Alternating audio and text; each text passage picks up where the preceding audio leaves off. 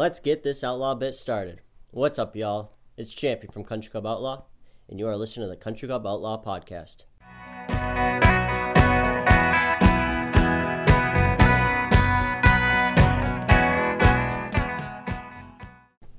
Today we have a special guest, head pro at Wacona Country Club, teacher extraordinaire, always doing his best to keep long drink in business, the legendary Duane.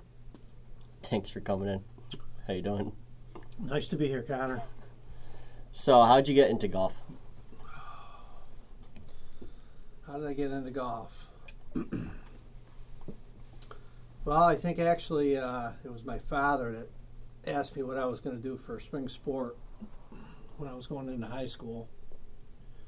And my father was somewhat of an avid golfer. So I actually got my start with my dad playing golf on Wednesdays at Skyline. He would actually bring me, usually had a group of 4, and if a guy was not playing, he would include me in his foursome, and and then they would go in and they would have a couple of cocktails after the round, and I would sneak back out. Mr. Trissati owned Skyline at the time, and he would let me go back out and play extra holes. So I kind of got, it's a love-hate. I got bitten, and I've been playing for years now. So that's really kind of how I got into it. I hated it before that, actually. I had tried it in a clinic at Berkshire Hills probably a couple years prior to that, and I couldn't even get the ball airborne. So from then to now, So this question's from Steve Rogers. What are the best and worst rounds you remember playing? Got a lot of bad rounds, that's for sure. Probably one of my best rounds actually was at Berkshire Hills one afternoon. The legend Steve McGargle and I threw our clubs on a cart and loaded up some beverages and went out, and just a casual round turned into my best round there, which was 67. And I think our best ball score was like, it was like 60, 61. Really? Yeah, he was like he's crazy too. Yeah. It was just one of those random rounds where everything goes in, all the bounces go your way. Yeah. I don't know, worst round,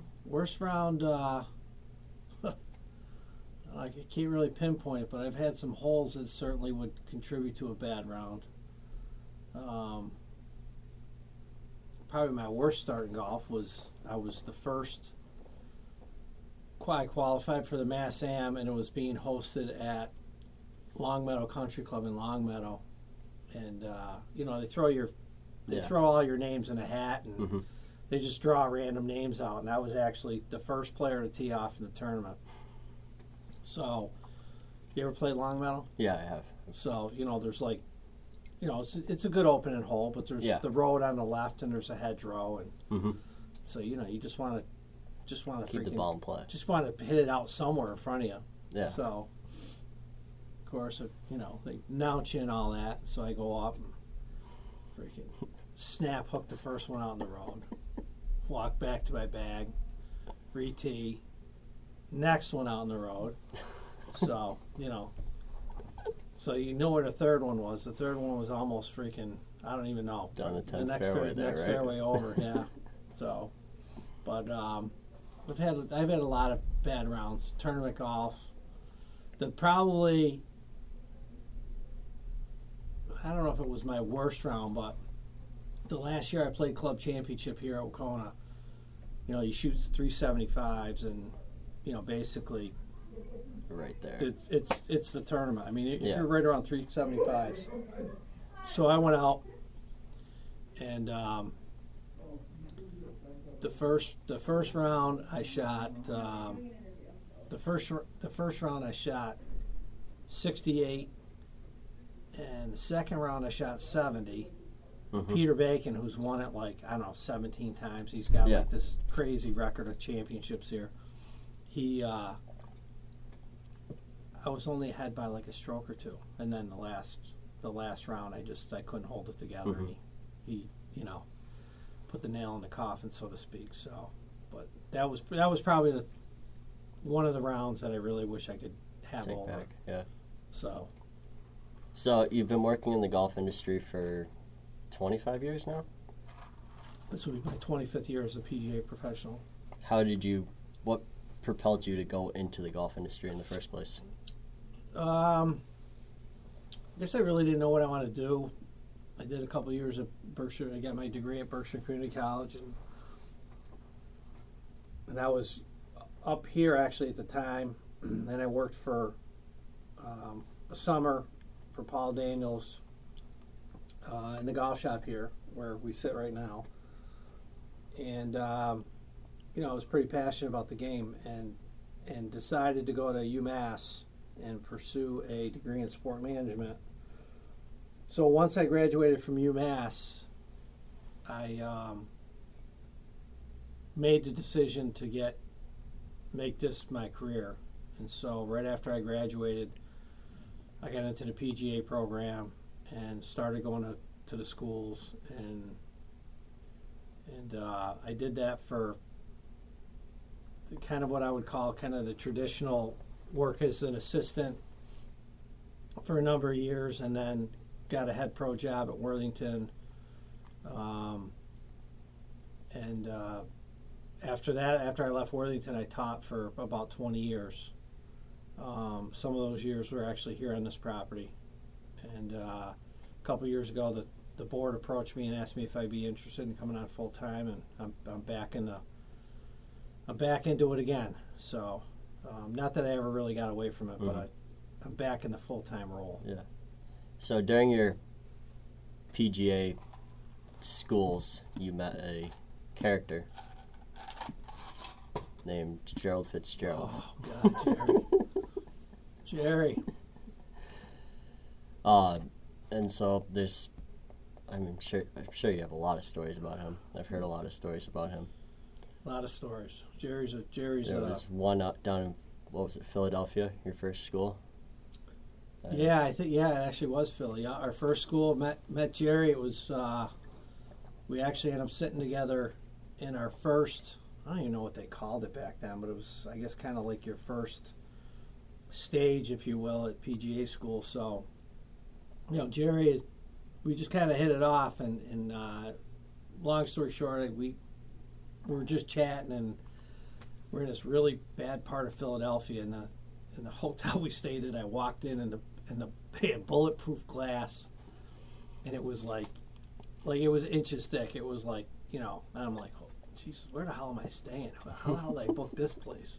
Well, turns out I recognize him from being in the hotel. Yeah. So we got shooting the breeze, and so he decides at lunchtime he finds this flyer in this hotel we're in, like in the lobby or whatever, and it's got this ad in there for a gentleman's club, might we say, Delilah's Den. I'll never forget the name of it. I think it actually still may be in operation. So he went into the PGA's business office while everybody was at lunch and made copies and made this invitation and put it on everybody in front of everybody's seat when they came back from lunch. He got up and made an announcement saying that he talked to them and that they were going to serve like heavy hors d'oeuvres and dinner, and that they waived the cover fee and tried to get like all the the senior PGA guys to go, and the guys and girls in the class. So fast forward, we end up there, and I don't know, there's probably like 15. There was actually guys and gals that showed up, and it was just hysterical. And it was a lot of fun. Always a lot of laughs with Jerry. I mean, he's a great guy, but a character, and has the Irish, great Irish wit. But there was a presentation on time management that he gave, right? Oh God! So that was our first school. So subsequently, I think I did my second school. Well, it was probably actually my first school by myself in Buffalo in the winter, and then we went back together. So that was my last school. We ended up to do our final presentation, you had to take these tests along the way in the different schools, and then your final thing is you got to find a subject. And so Jerry picks time management. Now you gotta picture there's, you got probably 30 or 40 guys and girls in the class. Yeah. Everybody's getting up, and it's probably not that many, but everybody's getting up, and they got to, over a couple of days, they got to do their presentation. It's held to, I think they give you 15 minutes. You got to kind of be on the button. So Jerry gets up, and his subject is time management. And so he's going on about all the things that happen in the course of a day of being a golf professional, and how you kind of get absorbed by different members or guests and their needs, and you can't really get things done. And he said that he had these two members that he had a couple of chairs in his golf shop, and they would come in every morning after the round or before the round, and they were like fixtures. They wouldn't leave, and they'd sit in these chairs. So he said he couldn't get anything done because they were talking, they were asking him questions and talking about their blow by blow, their rounds. Yeah. So he says, well, I'll straighten this out. So he says, if you have people like that, he said, you need a three-legged chair. So everybody's like, what the hell's a three-legged chair? So what he did is he took the chairs from the golf shop, and he went into the back room and took a saw, and he shortened one of the legs. So when he went to sit in it, it was like, all wonky. So the guys came back in, and then they started bitching about the chairs. Like, what the hell's going on? He goes, I don't know what happened, So that was this whole thing, and now everybody in the class is like dying because I don't have the delivery of Jerry, but it was pretty freaking funny that how he would go to those extremes to try to get stuff done, and just his point was, if that's what you got to do, that's what you got to do. So, but one of the only Irishmen when you go to a pub in Buffalo and they got 50 handles in the place, and he looks up and down the bar, and a bartender comes on and he goes, yeah, I'll have a Chianti. Jerry, I get Guinness. And he says, no. He goes, you never order unless it's flowing. I said, what do you mean it's flowing? He goes, you got to have 10 pints on the bar before you drink it. If it's not flowing, I ain't going to drink it. I said, so you go to Chianti? He goes, that's what I'm going to. I'm going to Chianti. So, could be the only Irishman that drinks Chianti. I don't know. Could be. But so you've been teaching golf for a good portion of your career. And I found somewhere that you've taught golf to over 6,000 people. Is that about right? Easily? Yep. What is the funniest lesson or clinic that you've ever given? Well, probably actually I got a few, but we'll start with this one. So one of the first lessons I had, this guy came and he says, Mark, he goes, I'm hitting the ball a little heavy.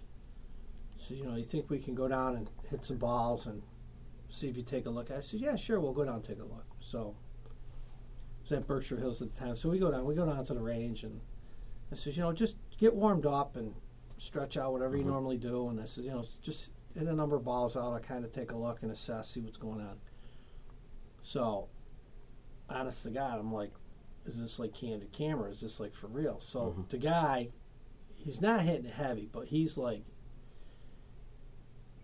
he's like digging trenches. I mean, he put like an excavator out of business. I mean, these pelts he's pulling up, and he's got graphite shafts. They're easily well over an inch deep, and they're like 10 inches, 12 inches long. And I'm like, and he's like ripping balls one after the other. I mean, there's just sod flying everywhere. So I'm like, all right, time out. So, he literally had the ball. He's hitting 7 irons, and the ball was like 4 inches behind. He's right-handed, 4 inches behind his right foot, his trail foot. So I'm like, oh my God! And then I actually gave lessons to a group, and they had some issues, but I found it very entertaining that this one gentleman showed up in a dress for a lesson, and that was. Caught me a little off guard, but I held it together, and he was a lot of fun. Obviously, he had a sense of humor. So, But you see it all. You see the good, the bad, the frustrated. One of my clients a couple years ago, she went from basically being on the verge of quitting, and work with her, and she was very patient and worked back. Actually, she was Player of the Year for the women here at Wacona last year, so really? Very impressive. Yeah. What's one of the funniest moments working in the golf industry, you have to say? Or your moment that sticks out?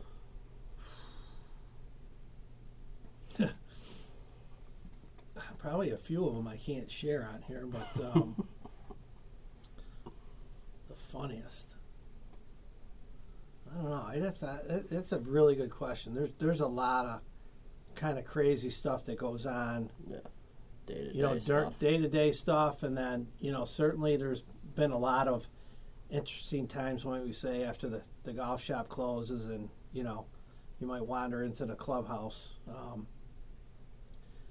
But there's just, I think the thing in golf that I think really kind of attracts a lot of the members or people to play is just the camaraderie and the fun that people have day to day, the pranks. One of the members here last year, Matt Morrison, actually put me up to it. He was in Florida, and he kept calling Matt up saying he wanted to pay for his dues. So Matt says, when he comes in, tell him that the board voted that he was going to be put on a waiting list. So this guy walks in and he says, "Hey, I'm here to pay my dues." And I said, I hate to be the bearer of bad news, but I said, the board went through and looked at all the people that hadn't made their payments on time, and unfortunately you were one of them, so you're on the waiting list. I said, I'm not really sure where you stand. Well, he turned purple. He was freaking hot. And he started letting me have it. So Matt, meanwhile, is across the hallway at the bag room, just about pissing his pants. He come over, and so the guy to this day can't believe that. He goes, I can't believe you held a straight face and said it to me. He goes, I says, well, listen, if I started laughing, it wouldn't have had the same effect. So he still to this day thinks that was. Well, then there was a prank this year, wasn't there? There was another one this year, same guy.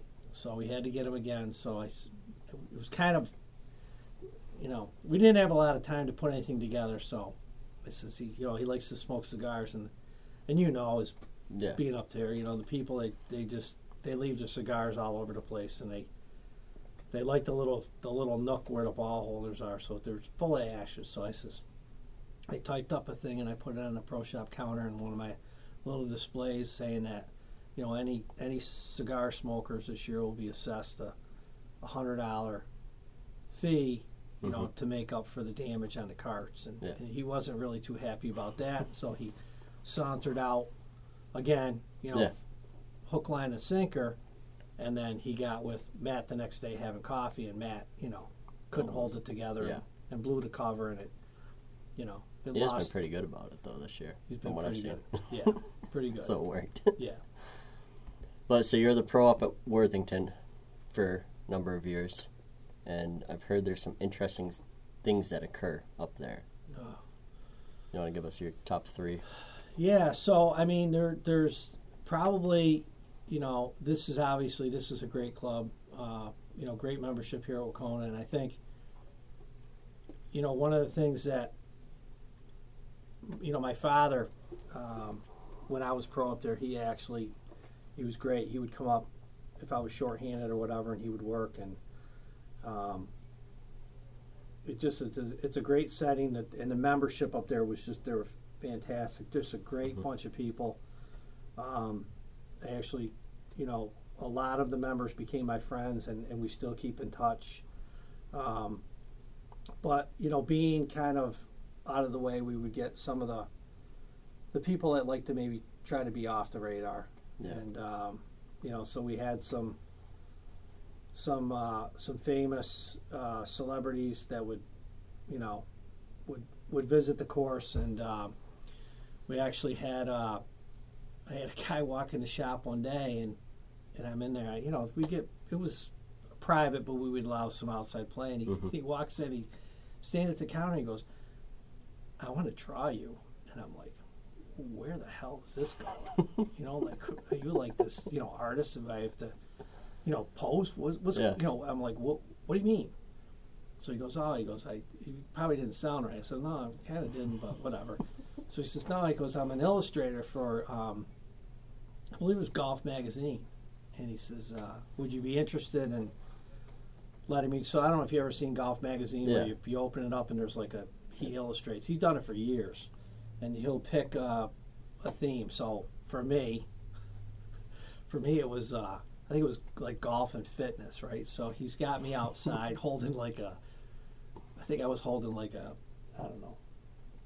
granola bar or something, right? And so he drew it, and he actually gave me the original. And so were you in Golf Magazine? Yeah. Really? Yeah, my drawing of him was in there. It was pretty good. Huh. And it's kind of weird seeing you as a, usually draw myself as a stick figure through these years. So it was, the rendition was pretty good. But so anyway, we that was one tale, and then we actually had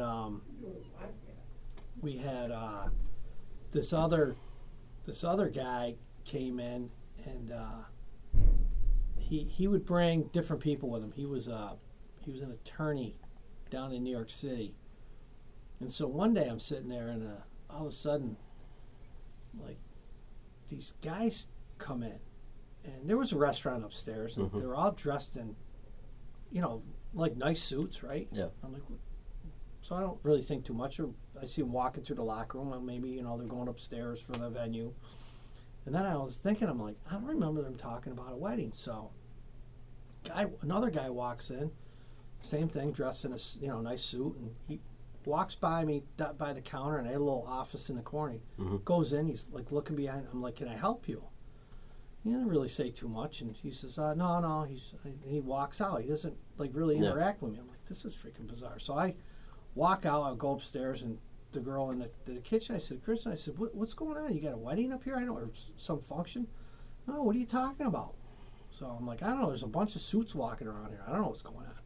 So I walk back downstairs, and this guy that would come and play, he had a guest. He goes, oh, Mark, I'm sorry about all the fanfare here. I said, well, what's up? He goes, my guest was the judge on the first World Trade Center bombings. And he goes, this is the Secret Service with him. So I had, so I had like, I don't know, there was like 6-8 guys, all dressed in suits, and so now they're going out to play. So I'm like, oh, geez, I was kind of quiet. So I walk up, and I said to one of the Secret Service guys, I said, you guys gonna walk the course? And he goes, yeah. I says, dress, with like dress shoes, right? Yeah. I said, you guys want to take a couple carts? And he goes, oh, no. Walk. And they had a couple guys up ahead, a couple guys with them. I think there was maybe 6. A couple guys ahead, a couple guys with them, a couple guys behind them. But it was like, so you don't expect to see stuff like that. So it was like, it was pretty crazy. So, and then one of the members up there was Secretary of State George Shultz. Really? Yeah. So he would come in. I always knew when he would come because he had like his shoes, his golf shoes, would like squeak when he walked. So you ever watch Cheers? That behind you? So Cheers, when Cliff Clavin sold the squeaky shoes. That's all I could think of. But he was a super nice guy. Come up, he'd play like the month of July. That was his thing. Come up, just hang out. That's cool. Yep. So there was a lot of the who's who hung out up there. I guess so. Don't really expect that from that course. So what's your favorite course you've ever played in your golf career? My favorite course? That's a good one. Well, probably one of my favorites that I played years ago. I played Harbor Town, and it was a long time ago. I don't remember, but I just remember it was, what a great course it was, and I was really excited to be able to play it. That was probably one of the more well-known courses that I played. But I played a couple courses. I played Saucon Valley down in Bethlehem, Pennsylvania. That was a great course. Played with a good friend of mine. We played down there, and I played a lot of other several courses, kind of like down in Westchester area. Mm-hmm. Played Quaker Ridge with a friend of mine. Sean Powers was actually the assistant there at the time, and my uncle had done some work on that course too. Did some renovation work as an architect there, so that was kind of neat to play that. And actually, that golf course, they were having the Walker Cup, and me and Sean, a couple other guys played, and they fertilized and watered the rough Mm-hmm. for the Walker Cup, right? So we teed off, and narrow fairways, they tighten everything up, narrow fairways, and so we were all in the right rough, and so we had caddies, and so the caddies walked up, and they would find your ball, and they would take a club out of your bag, and they'd lay it down in the grass. Mm-hmm. Because the grass was so long, they needed to identify it. Well, the grass was so long, I can't remember who it was. We couldn't find the club the guy laid down in the rough. It was that long. So you learn pretty quick, like if you hit it in there, you had to hit, like sand wedge out to get it back and play. Yeah. But there's a lot of really nice clubs down in that area. And actually, it was funny. We were having a beer after we played with Sean, and we're like, hey, we see signs for Wingfoot around here. Yeah. Where's Wingfoot? So he goes, we'll have another beer. He goes, well, I'll take you there. So sitting there, we have another beer, and so we walk downstairs, and I'm standing by his car, Mm-hmm. and he just keeps walking. Me and the other guy are standing by the car, and Sean just keeps walking. He goes, what are you guys doing? He says, I thought we were going to Wingfoot. He goes, yeah, no. He goes, we're just going to walk. So we walked from his apartment Mm-hmm. across the street through these people's yard. They weren't even like there. This beautiful big, and through their backyard was like, I don't know what hole, like the 16th hole. Mm-hmm. And he goes, and there was no. It was like 6:30 at night, 7 o'clock at night. There's nobody there. Mm-hmm. It's like the golf course is like shut down. Yeah. Not a soul on it. He goes, I come over here at night and hit bunker shots. Just like, I don't know if it was the east or west course, but it was like pretty wild. So another one of your friends, Ron Booty, who we lost 10 years ago now. Yeah, the boot man. Legend has it he was a big hitter and a hell of a golfer. Yeah, so I think Ron actually, he could hit a golf ball a freaking mile. He actually, I think really early on when they had the long drive contest, he would Mm-hmm. actually go site to site and just, so he could really bust it out there. I don't recall, if he ever made it through a stage or whatever. Mm-hmm. But yeah, he was a lot of fun to play with, and he and I would play for years they had the Bruce Crane Pro-Am here at Wacona. And so I would take, and I guess I was either probably at the Country Club of Pittsfield or wherever, and you got to take a guest. So I would always take Ron with me when we would play here, and always have a real good time. So he was my guest here for years, but we played a lot of golf together around there. I mean, we go all the way back to high school, when he was at St. Joe for a little while until he transferred to another school. That's a story in itself, but yeah, great guy, a lot of fun on the golf course, hit it a mile. So if there's a story I don't recall from one of those programs, you're out of the industry but still playing in pro-ams? No, I was still in. It was one of your first rounds of the season or something like that? Yeah, it was. No, it was kind of in the middle of the year, but it was at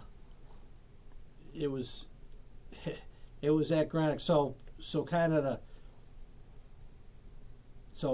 there was a pro-am down at Granick for years, and it was actually a really good tournament. I mean, there was good prize money, and it was a good field, and so I guess it was the 16th hole there, a little par 3 down the hill, so I knocked one in, my one and only hole in one.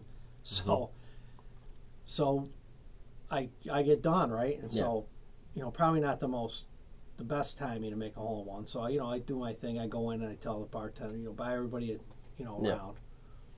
And so I made, I did well in the tournament. The team did well. There was, like cash prizes for closest to the pin, right? So, so I did well. So I give my wife a call. I'm like, hey, you'll never believe it, right? So she goes, why? I says, well, I said, I just finished playing, and I said, you'll never believe it. I got a hole in one. She goes, you shit me. She goes, what kind of car did you win? And that didn't even dawn on me, right? So I'm like, son of a bitch. I said, no freaking car in that hole, right? So next year, you want to guess? There's a car in the hole. There was a car in the hole. So, but it's funny. It actually, another hole in one story. My father, it was really kind of he was my mentor in golf. My very first pro-am was a pro senior at Wabeka, and my father on the fifth hole there got his first hole in one. Really? Yep. And I got to witness it in my first pro-am. And I don't know if I've ever seen my father bust moves like that, but it was pretty impressive. Yeah, he was excited. We were all really excited. So, some good times. So I believe there was a story. I believe you were playing with Ron and you were working in construction, but you guys were playing, I believe it was Pro-Am. I think you told me a story where you shot like 75 and the guy, Ron was busting your chops saying, hey, if you played a little more, then the guys were shocked that you're playing with him. Yeah, it was actually, so my other life, when I kind of got out and I was teaching part-time for a good number of years, 20 years or so, my winter job, which was in construction, I actually worked for Ron for a while, and then his boss kind of absorbed me, or not his boss, but his the guy that he subcontracted for. Anyway, so I didn't really play a whole lot of golf, but here comes the Bruce Crane again, and Ron and I would play. And I didn't pick up I don't even know if I played once or twice that summer. And, with kids and just everything, that took precedence. So I still signed up, and here Ron and I go, and I shot like 74, 75, and we're all sitting around having dinner. Nobody knows anything, the other two AMs I was with. Yeah. And Ron goes, Jesus, Mark, he goes, that was a pretty good round. He goes, but, imagine if you actually played more than once or twice before this event, and the guys were looking at you. You don't play? And I'm like, no, honestly, I didn't. I played maybe twice this summer. They're like, you got to be kidding me! I play every day, and I said, well. So going back to hole in ones, do you think hole in ones are skill or luck? I think it's a lot of luck, honestly. I mean, my father caddied for years, Shawnee on the Delaware, and the Poconos, and he would caddy, and he had this, I'm going to say this elderly lady, and he said like she hit it, and it hit a rock in front of the green and like ricocheted and went over and like, hit the flagstick going, at a high rate of speed and like dropped in. Yeah. But then when she got in the clubhouse, the story changed where it was this beautiful, soft, high shot onto the green. And, rolled into the cup, just like, Yeah. So, yeah, I think, I mean, obviously skill does help, if you can hit it near the hole, but, it is just, it's so random. I mean, statistically, I think. I mean, there was years here at Wacona when I was, considered probably a junior golfer here. They used to have a green that was probably like 150 yards, and it was off to the side, kind of over by the maintenance building. Mm-hmm. And I would hit shag bag after shag bag after shag bag, and I never made one there. I mean, I've hit thousands and thousands of balls. I mean, so it's just, a lot of luck. Yeah.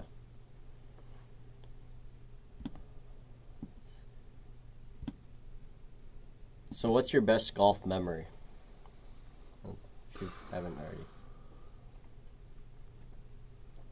Well, I say it's probably killed that one, but I think one of my favorites was obviously seeing my father make a hole in one in my first pro-am, I think that was obviously pretty special. I think when you walk off the golf course and you've tried your best, and I think it's great to really have a good round in the way you feel coming off the course, as opposed to when you have maybe a not so good round. I think that's one of the things that kind of pushes us all. It's just to try to improve and to try to just have a lower score or try to minimize our mistakes. So I understand one of your uncles was involved in golf. How so? So my father's my Uncle Frank, my father's brother, was he got his degree in forestry. I think I don't remember exactly where, but it's one of the colleges in upstate New York, and actually got his start in golf working with Robert Trent Jones Sr., working in his firm as a golf course architect, and designed just a lot of golf courses with Trent Jones and under Trent Jones. And then I would say probably in the late to, well, it was probably more in the early 70s, he went out on his own, and he actually partnered up with Arnold Palmer and did several courses with Palmer. So my son, who was working out in San Diego, before he came back, he went out and played one of his courses, Half Moon Bay out in California. Just the last several holes were right along the water. He said it was absolutely beautiful. So I've played a few of his courses. It would be, that would be like a huge bucket list thing to play. All of them. Even a great number of the ones that he's done. It's kind of neat, to see what he's done and to walk the properties. And, just the way he thought. So it's actually something I'm very proud of, and something I like to talk about from time to time. People will listen. So I understand you went to the Masters. Oh God. Right? Yeah. 04 and 07. 04 and 07. What was that like, being on property at Augusta? You talk about what's your favorite golf course. I mean, condition wise, I don't really think you're going to find a property from an agronomy standpoint that's anything like that. It's just it's almost so perfect that it looks, in some ways it looks fake. Yeah. From the flowers to the fairways, and the conditions there are unbelievable. And TV does the grounds there no justice in regards to the topography on the greens, especially the undulations. The surfaces they putt on are just the speed and the skill it takes to navigate those. I think they would ruin most golfers pretty quickly.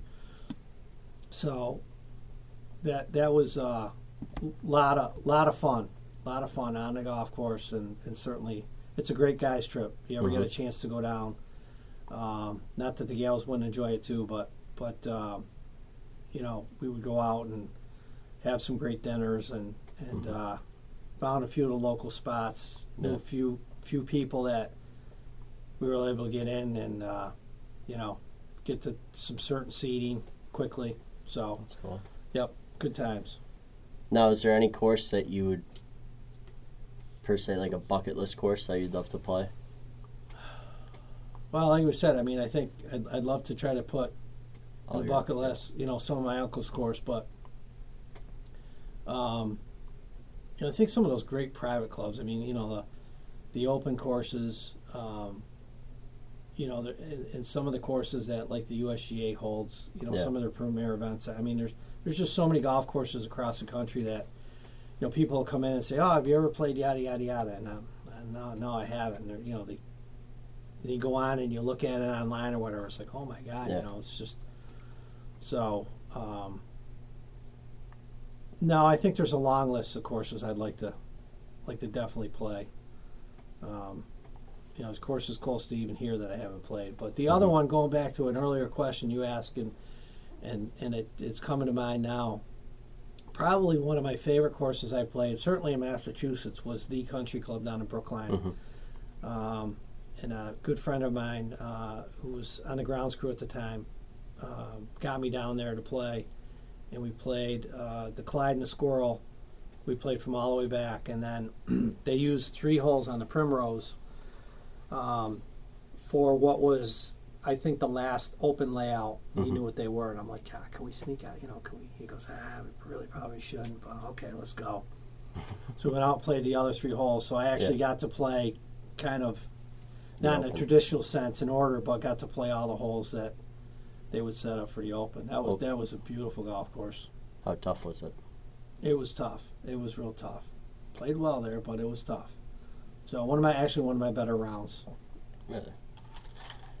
So you've been teaching for years, and this is a free tip, so you don't have to overindulge. But are there any tips you have for beginner golfers / golfers trying to get better?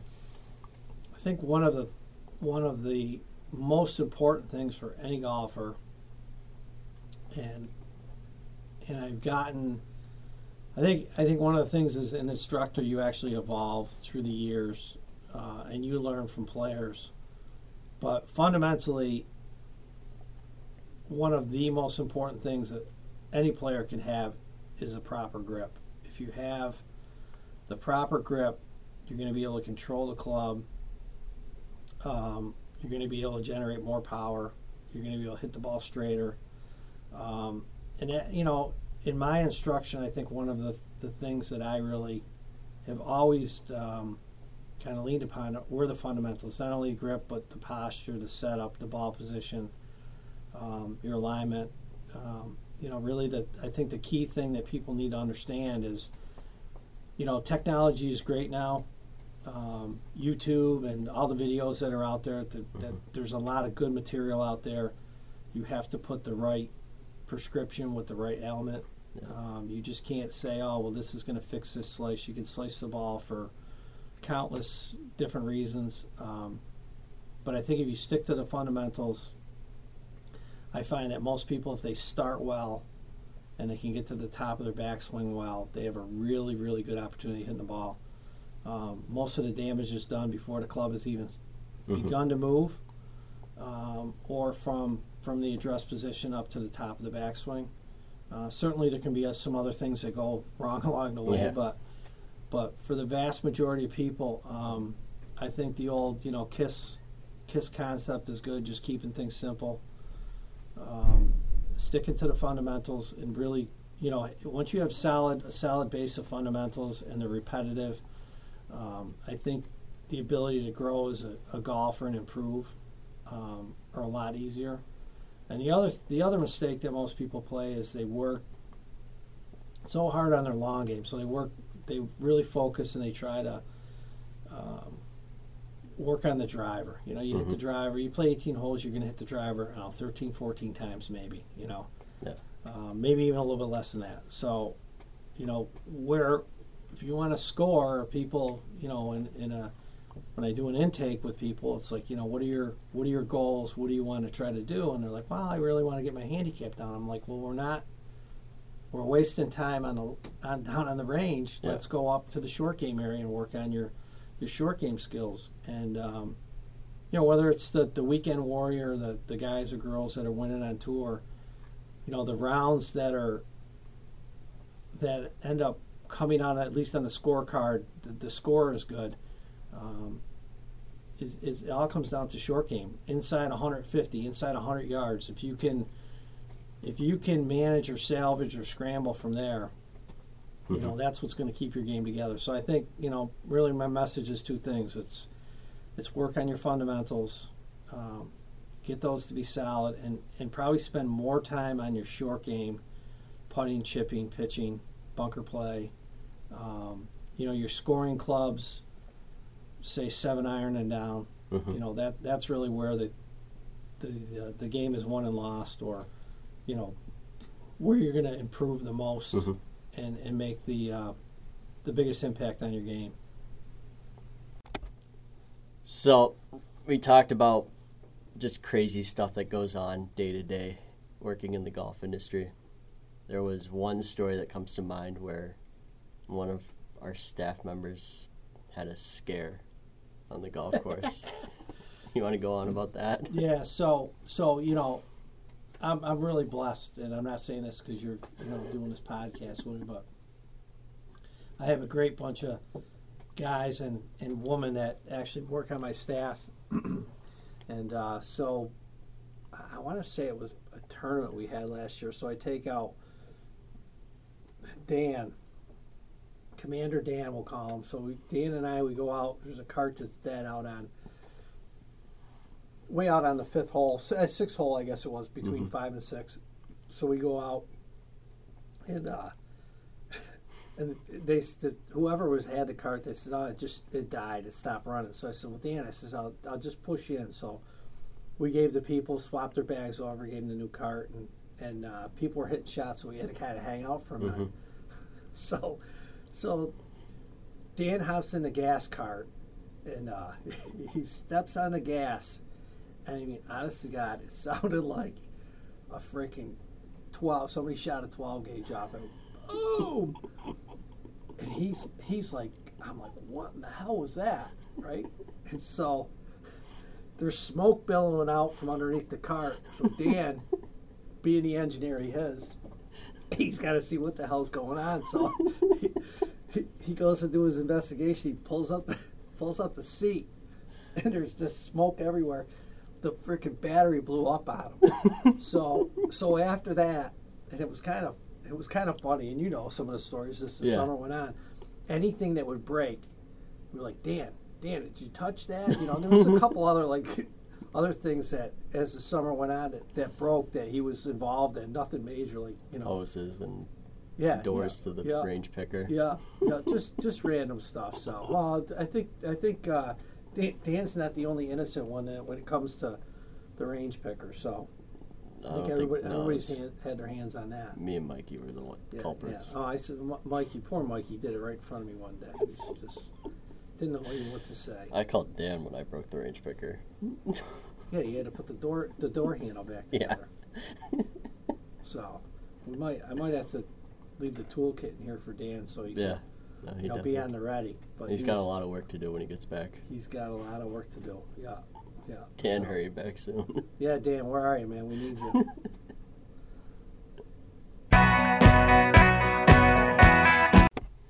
Okay, so now on to the quick five. So for those of you who are new to the show, quick five's 5 fun questions to get to know our guests just a little bit better. If you could change lives with any one person for a day, who would it be? Dead or alive? The one I said to you off air, I'm not going to say again. No, honestly, I don't think I want to trade lives with anybody. I think if you're not happy with who you are and what you're doing, I just think I'm content. I don't think I'd want to change anything. Fair enough. What's your favorite club in your bag? Probably the sandwich. What sandwich is it? So the sand wedges I've used for years. I actually had 2 of them. I had these go way back. So beryllium copper Hogan SI, Ben Hogan SI. I've been playing those for probably 30 years. They're like, not antiquated, but I just love the look of them and the feel of them. And I actually just switched over to a Titleist Vokey last summer, and it's fine. But I think that's the club that I kind of I will default to around the greens more often than any other. So it's kind of one of those real personal clubs. I say sandwich, yeah. Okay. If you had to play one course for the rest of your life and you could only play this course, what course would it be?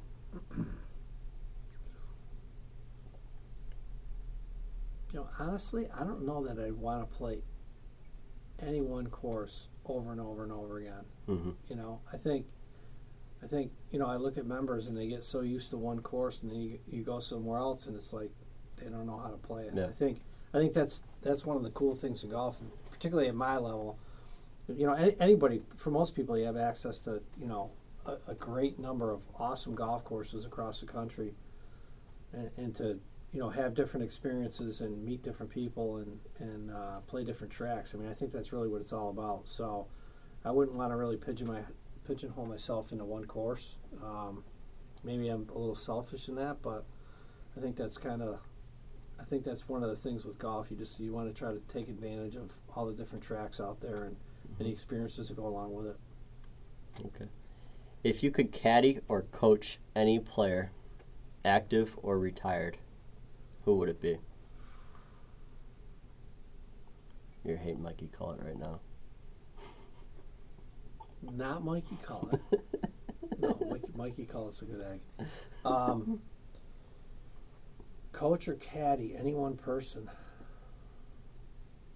I've often, I've had conversations with people how, one of the things I really enjoy as a professional, and I've had, I'm not this way, but I've had some success. I've had actually a lot more success than I can admit with my clients have had more success because of our work together. I think it would really be, and I've worked with some high level players, obviously, yourself included, being a collegiate player, but and many of my junior golfers have gone on to be golf professionals or very successful players at a high amateur level. But to work with somebody on one of the tours, whether it be male or female, would be really, I think, really rewarding. Huge challenge, but I think that would be ultimately that would be something kind of a bucket list thing. It would be really cool to have the opportunity to work with somebody at that very elite level. So it's a player in mind that you have? I don't know. I mean, there's just, the talent out there is crazy, whether it's on the ladies' side or on the men's side. Mm-hmm. I don't know. I think either would be great. So I can't really say. Is there like somebody like, do I like a given player? Yeah. I think we all have our few fans, but I don't know if they would necessarily be, somebody I want to work with either. So who's your fan favorite, or who's your favorite golfer? Well, I've always kind of been a Phil Mickelson fan. Even through all the stuff he's gone through the last few years. You look at look at how he played in the Masters this year. At the age he wins the PGA. Kiowa. That was like crazy. Vegas didn't even see that one coming. Yeah. So, and I think even just to be around that mix of people, just to kind of, rub elbows with them. Yeah. I got, one of my good friends. I grew up with the Stevens family, and Billy was a superintendent for years. He's the one that we played the country club, and his brother Chris is up in North Country in the Adirondacks, and brother Joe is down in South Carolina. Great guys. And like Joe, years ago, being in golf, he ended up, I think maybe at the Masters, he ended up hooking up with John Daly, and the story with that is they ended up in his RV and singing and playing guitar. But the story behind all that is John Daly, a guy that, everybody kind of wonders what he like. He said he was the nicest guy. Sat down. Hey, where you from? How many brothers and sisters you got? What do your mom and dad do? Just so those are the things I think you get out of. You talk about coaching and caddy. It's kind of that personal space that you get into when you start working with whether it's an elite player or somebody I deal with right here at Wacona. I think it's just building relationships, and that's really what the bottom line is. Okay. And what's your go-to drink on the course / 19th hole? Well, right now I got a long drink in front of me, So that's kind of been my drink. My drink of choice when I come off the course in the last couple of years. So the white long drink has kind of been where it's at. Good choice. Trying to reduce the Buddha belly with it says 0 sugars and carbs on here. I don't know what that's doing, but we're gonna run with it. All like right. I say, rounds is shape, so Yeah. I'm in shape. All right.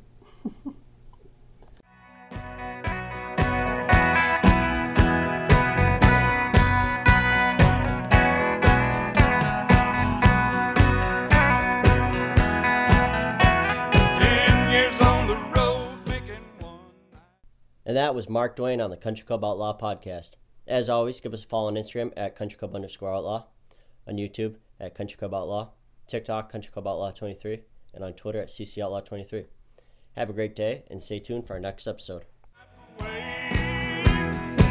me one more time just so I'll understand. Are you sure ain't done it this way?